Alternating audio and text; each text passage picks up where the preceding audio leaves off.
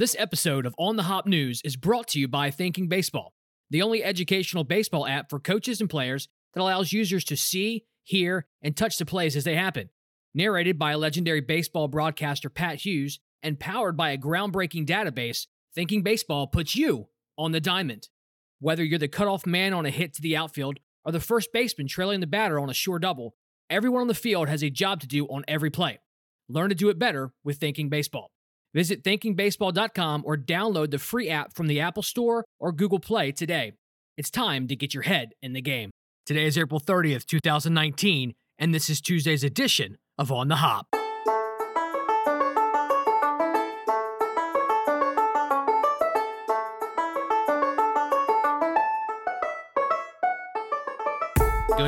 Good morning, baseball enthusiasts. Welcome to On the Hop, a daily baseball podcast focused on delivering up-to-date news from around the league. It is the last day of April, and it has been a crazy month for baseball fans, so let's keep it going.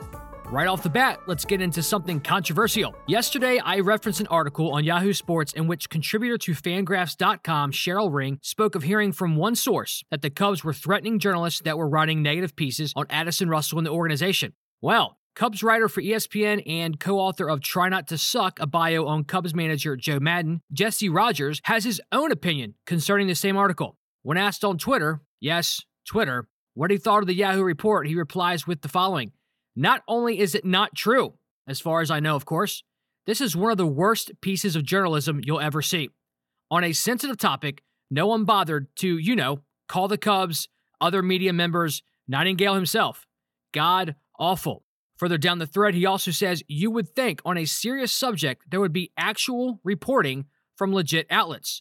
This article, from a journalistic standpoint, was absolute crap. Now, as this is an ongoing development and also Twitter, I won't get too far into it other than to say that mud is also being slung at Cheryl Ring for her comments, which were minimal and never intended to be used in an article in this fashion. But you gotta have something to hate to make yourself feel better, right? Let's admit it. We all get caught up in stuff like this. It is what it is, but let's suspend judgment for now. The biggest issue I've seen come up with this story is, since Jesse Rogers reports for the Cubs, he is conducting some type of damage control. But Rogers has been openly critical of the Cubs organization before, so this accusation, more like a theory, isn't substantial.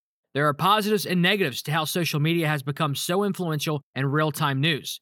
I think we're seeing the negatives here, so I'm going to let this play out as I sit back and perform my best Kermit the Frog impression while sipping my tea. I've got some interesting stats from ESPN that I want to share with you regarding the recent surge in home runs already this season. The league average is 1.33 home runs per team game compared to 1.26 in 2017. That translates to 358 more home runs than 2 seasons ago. There has been a home run every 25.5 at-bats this year. The record for March-April is one every 26.8 at-bats set in 2000. The only 2 months with fewer than 26 at-bats per home run were June and August 2017. And the Yankees set the single-season home run record last year with 267. Entering Monday, 3 teams are on pace to crack 300. The Twins at 317, the Mariners at 308, and the Brewers at 301. I mean, the Twins alone have hit 23 home runs against the Orioles in only 6 games. I mean, it is the Orioles, but still, that's impressive. The Orioles have allowed 73 home runs in 30 games, and the most home runs allowed in a season is 258 by the 2016 Reds. And we aren't just talking about the sluggers hitting more balls harder and further.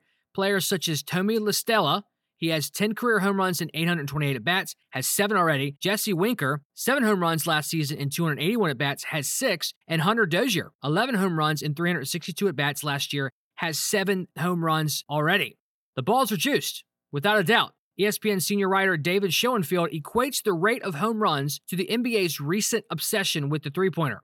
He says, this is the modern game. Deal with it.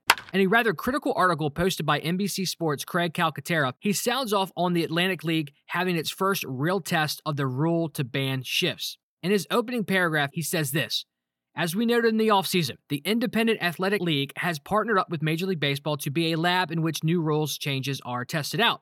And by partnered up, I mean they've been paid some money in order to screw with the product because Major League Baseball does not care about what happens in the Atlantic League. Already, you can anticipate the tone of the rest of this article. The rule for the shift requires that 2 infielders be on each side of second base when a pitch is released. If the rule is broken, the ball is dead and the umpire shall call a ball. Here's the way everything played out in a recent game. James Loney of the Sugarland Skeeters grounded out to second base and was thrown out. However, the umpires gathered and ended up calling Loney safe, saying that the second baseman was illegally shifted. If you look at the play, you will see two infielders on either side of second base. So at first glance, it didn't make sense. However, it appears that the second baseman was positioned in the outfield, and therefore there was two infielders to the left of the bag and only one infielder to the right, that being the first baseman, because the man playing second wasn't actually in the infield. Infielders playing in the grass has always been a thing. This has nothing to do with the shift. I mean, have you seen how far back Matt Chapman from the Oakland Athletics plays at third base? If you conclude that he is out of position, then I don't know what to say, but I'm not done. The umpires awarded Loney first base, calling him safe when this isn't even the proper way to handle the infraction. The rule states that a ball is to be awarded to the batter and the at-bat continues. A free base is not part of the rule enforcement, so Loney should have gone back to the batter's box and it been a 3-1 count instead of a 2-1 count, but instead he was awarded a free base. I know these rules are being tested in the Atlantic League to work out all the kinks, but how does this create more action? How does this increase the pace of play? I'll answer that rhetorical question for you. It simply doesn't. Injured list updates. According to MLB trade rumors, Brock Holt's path back to the majors has encountered another roadblock. The Red Sox utility man is now dealing with a shoulder injury. Details aren't yet known. He's due for a medical exam today, but it seems Holt came down with the ailment recently. ESPN reports that Atlanta Braves outfielder Ender Inciarte left Monday's 3-1 win over the San Diego Padres with tightness in his right hamstring. Inciarte grabbed the back of his right leg following a third-inning single up the middle Monday night. The Braves said the decision to remove Inciarte was precautionary. NBC Sports writes the Giants announced on Monday that starter Derek Holland has been placed on the 10-day injured list, retroactive to April 28th, with a left index finger bone bruise.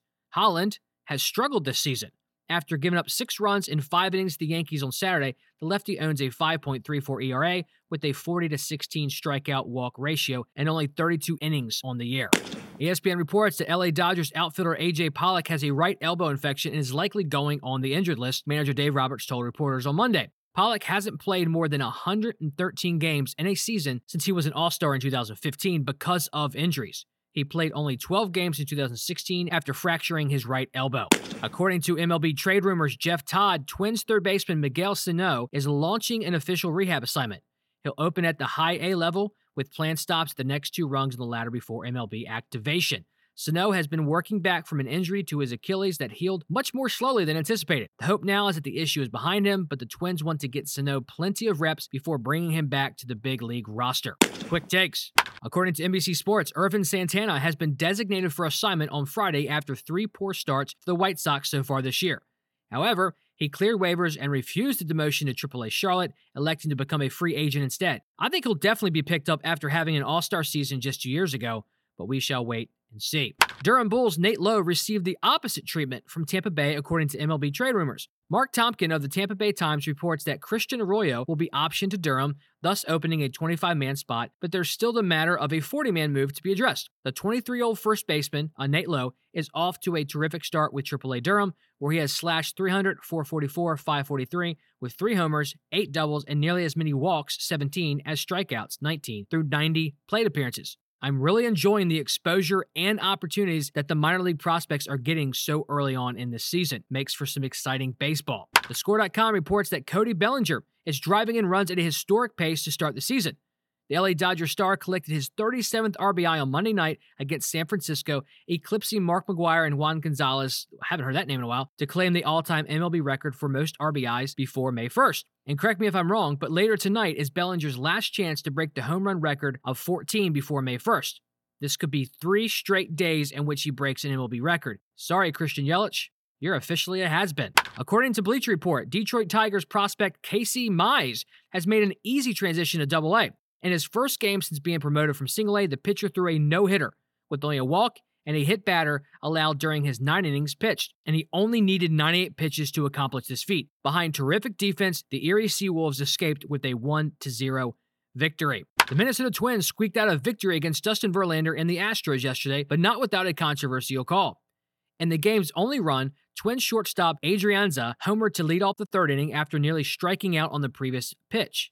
It appeared that Adrianza swung and missed on a pitch before the home run, but the umpire said he held back. He checked his swing. And for once this year, The player affected, Justin Verlander, didn't have any backlash toward the ruling. Here is Verlander's comment.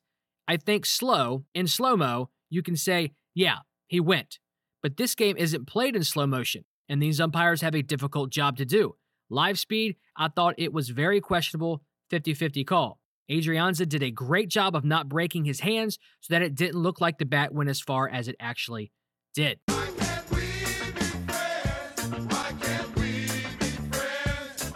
According to Yahoo Sports, Alex Cora, a proud Puerto Rican, has been critical of Trump in the past, specifically for his comments about the death toll of Puerto Rico after Hurricane Maria. In the past, Cora has been non-committal about the White House visit. He said after the World Series that he respects the president but was undecided. Well, Red Sox beat writer Chris Cotillo over at MatchLive.com tweeted that Alex Cora remains undecided on personally attending the White House ceremony next Thursday. Said he will make his decision clear when the time is right. I would personally always take a visit to the White House regardless, just as long as I can act out a scene from National Treasure each time I go. It's my only requirement. I loved collecting baseball cards growing up. Baseball cards along with Teenage Mutant Ninja Turtles and Pogs were my jam. Collected a ton of them. My brother even bought me a huge pack of classic Topps trading cards for Christmas. Well, Larry Brown Sports reports that Vlad Guerrero Jr. marked his entry to the baseball card world with a bang. According to card manufacturer Topps, a Guerrero rookie card set a record. Bowman Baseball tweeted out, Vlad Guerrero Jr. already breaking records. The Blue Jays rookie debut Topps Now card is the all-time best-selling card in the program. To have your own baseball card is one thing. To break the all-time selling card record in your first weekend in the majors is on a whole other level. This kid is going to be special. Well, that's it for me, ladies and gentlemen. Thanks for tuning in to Tuesday's edition of On the Hop News. And remember, to a pitcher, a base hit is the perfect example of negative feedback. Later, amigos.